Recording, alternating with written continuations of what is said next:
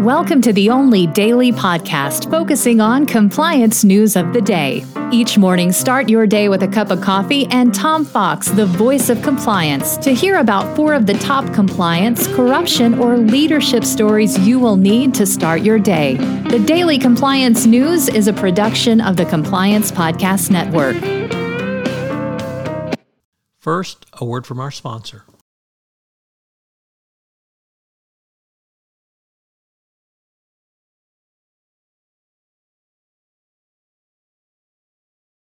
The Daily Compliance News for March 23, 2023, the No Chickens edition. And we begin with that story from Reuters as Texas and the oil industry have sued the Biden administration over EPA protections for an endangered species of prairie chicken, which they claim would unnecessarily hamper cattle grazing and oil drilling. Texas Attorney General and accused alleged fraudster Ken Paxton and associations representing drillers asked a federal court for an order vacating the Endangered Species Act protections for the prairie chicken. So, Texas and the oil industry don't want no chickens if it's going to stop their drilling. Next up, from Bloomberg, in an opinion piece, or I'm going to call it an opinion piece, because it asks, is Swiss exceptionalism near an end?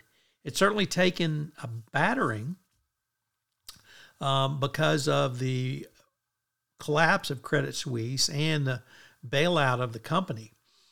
But it looks like those who have marveled at Switzerland's vaunted financial institutions may be seeing the unraveling of them as counter to the country's image for probity stability. In truth, it's been challenged on banking secrecy for years, and the takeover of Credit Suisse by UBS is shining an uncomfortable light on the financial affairs.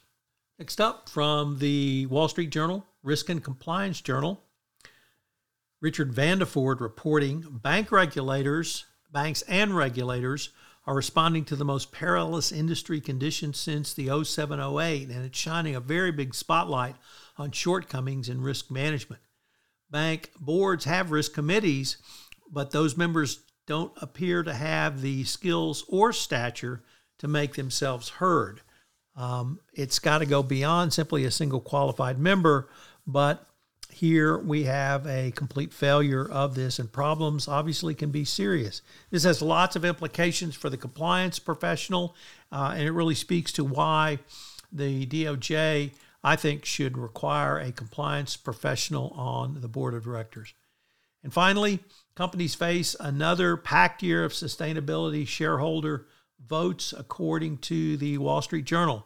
We've got annual meeting season coming up, so expect a whole lot more votes on sustainability in spite of certain states trying to end ESG. The Daily Compliance News is a production of the Compliance Podcast Network and a proud member of C-Suite Radio. Thanks so much for listening. I hope you'll join me again tomorrow.